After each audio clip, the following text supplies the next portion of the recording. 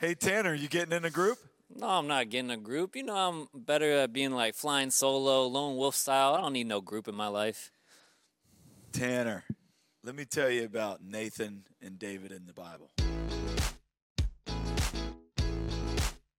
Hey, and welcome to the Takeaway Podcast. I'm Tanner Treffin, joined by Pastor Joey Rumble. We're breaking down the message, One Accord. And we had a great connection Sunday. That was awesome. Yeah, super fired up. Yeah. Wow, just loved hearing all the testimonies of all the new group leaders and those who have been leading and lining everything up and having to do it. It was too cold outside for the tents, and we don't have enough room anymore to fit everyone in the church with the tables as well. So did the balloons. And yeah, that was fun. It was awesome. Yeah, I was excited. So we have some groups already their lists are filling up with people jumping in. And hey, it's not too late. We're hoping you jump in today. Yeah, jump into a group. So let's dive in. All right, question: do you drive the Christian car? No, I don't. I have a Toyota Tacoma, but that joke fell flat Both times. Both times. By the way, matter of fact, Brad asked me, my son. He goes, "Dad, I know that you just said that joke off the cuff. It wasn't in your notes." And I said, "No, it was actually in my notes." That's the bad part of it. It was pre-planned bad joke. Oh, man, that's good. And so that leads into the first takeaway, which is, am I crying out? Because you were crying out after you heard that one. Yeah, that's right. That's right. So Psalms 3, I love that it was connected. And we did that during the moment, not the message. But I love how Psalms ties into 1st and 2nd Samuel of the up-close personal. It helps you see the Bible a little bit more in 3D from a more insightful way. So, yeah, I think it praying and then interceding, crying out from a place of where there's breakthrough, and then you can rest your soul in the Lord, which is what we've been doing during 21 days of prayer. Of just now we're into the third week, super fired up about what God's doing through our prayer time with 21 days of prayer.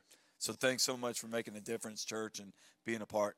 Yeah, I think it's so important to our Christian life when we're going through those tough times, when we're going through those trials of crying out to God. It creates that intimacy with Him.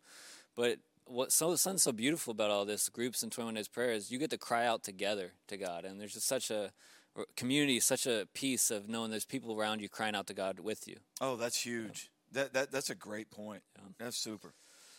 Then you said, who am I listening to?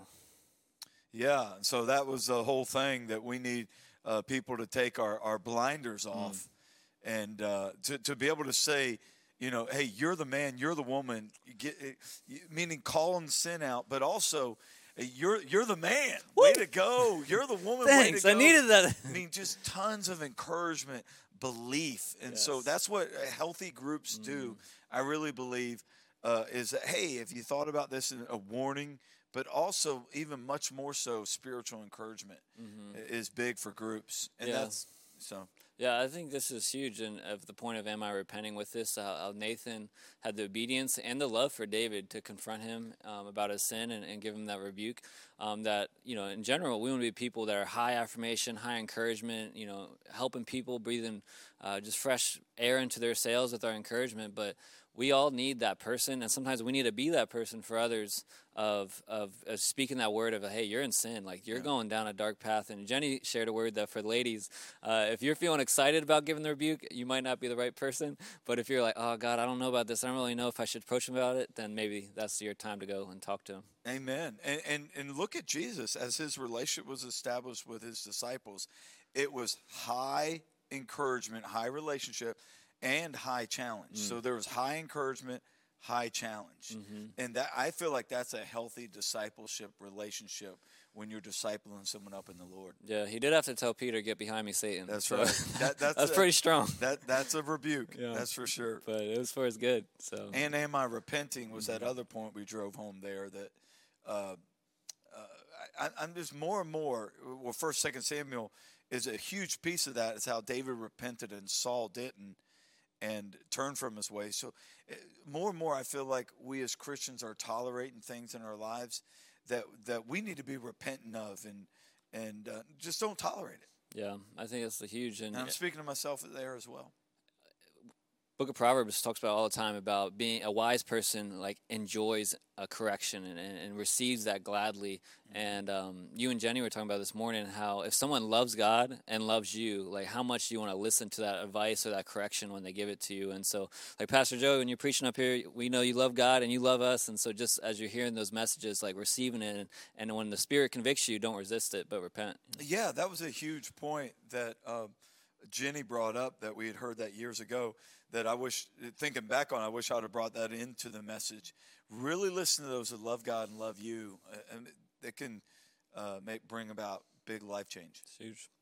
Jesus is the perfect king. And I love how you pointed this out. As you read through the Bible, you just realize, like, man, all these heroes, they're just failing and failing and failing. And they get a lot right, but then they get a lot wrong. And, like, is there anyone who's going to come and fix it? And then finally, in the climactic moment, Jesus comes in and saves the day. Yeah, he's the perfect king, the one that truly will deliver us. So this is a great way to understand the Bible and looking at the weave of the biblical storyline that's pointing to the Messiah to come, that God is using these human men and women to do his work, but you also see all their flaws and say, hey, this isn't good enough. We need a Messiah. Yeah, like seriously, every single one. You got Noah, such an awesome man of God, messed up at the end. Abraham does some stuff that's not the best. Moses messes up at the end. David, like all these great Old Testament heroes, none of them come close to Jesus. No, awesome. Because they're human. We're all human. Yeah, cool.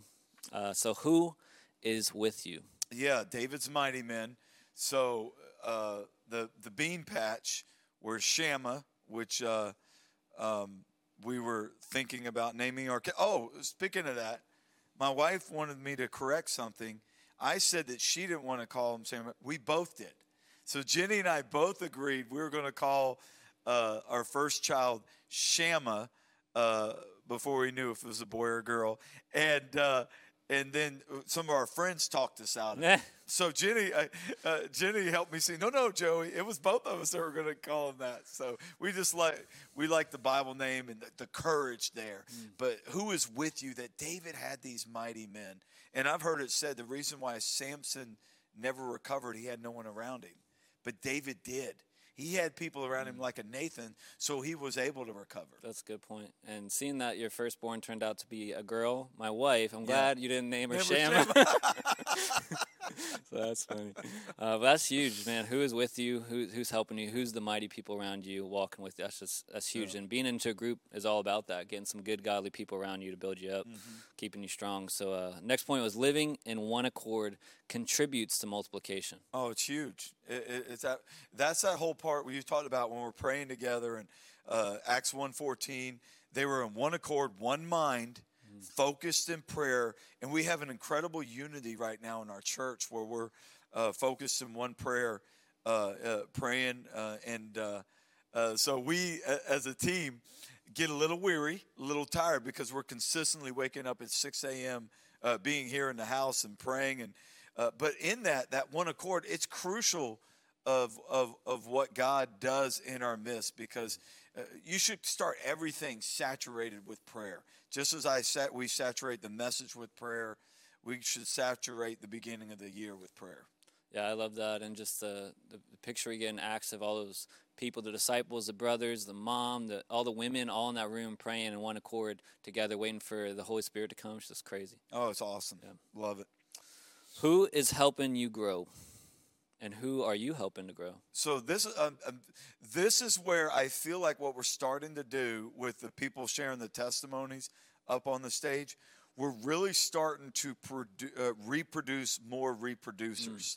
Like, it's really exciting because we're all busy. And you heard almost every testimony up there was, hey, we're all busy, but I finally got in a group, and now they're giving back to help others grow. Yeah. But you grow the most when you're helping someone else grow. That's and right. So I believe this is just, I'm believing God that this is just the beginning of more and more leaders being reproduced to care for others and help others care for others. Yeah, and it just starts like that. You come to church, you're enjoying being here, you're encountering God.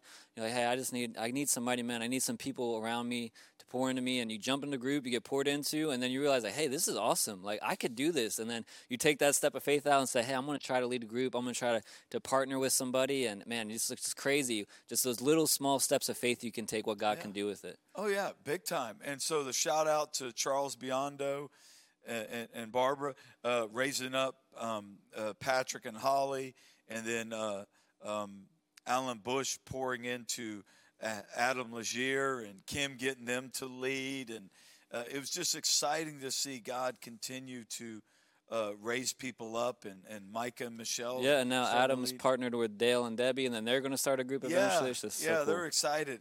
And I'm sure we're going to see Adam and Kim raise up Dale and Debbie to send them out and to lead a group in the future as well.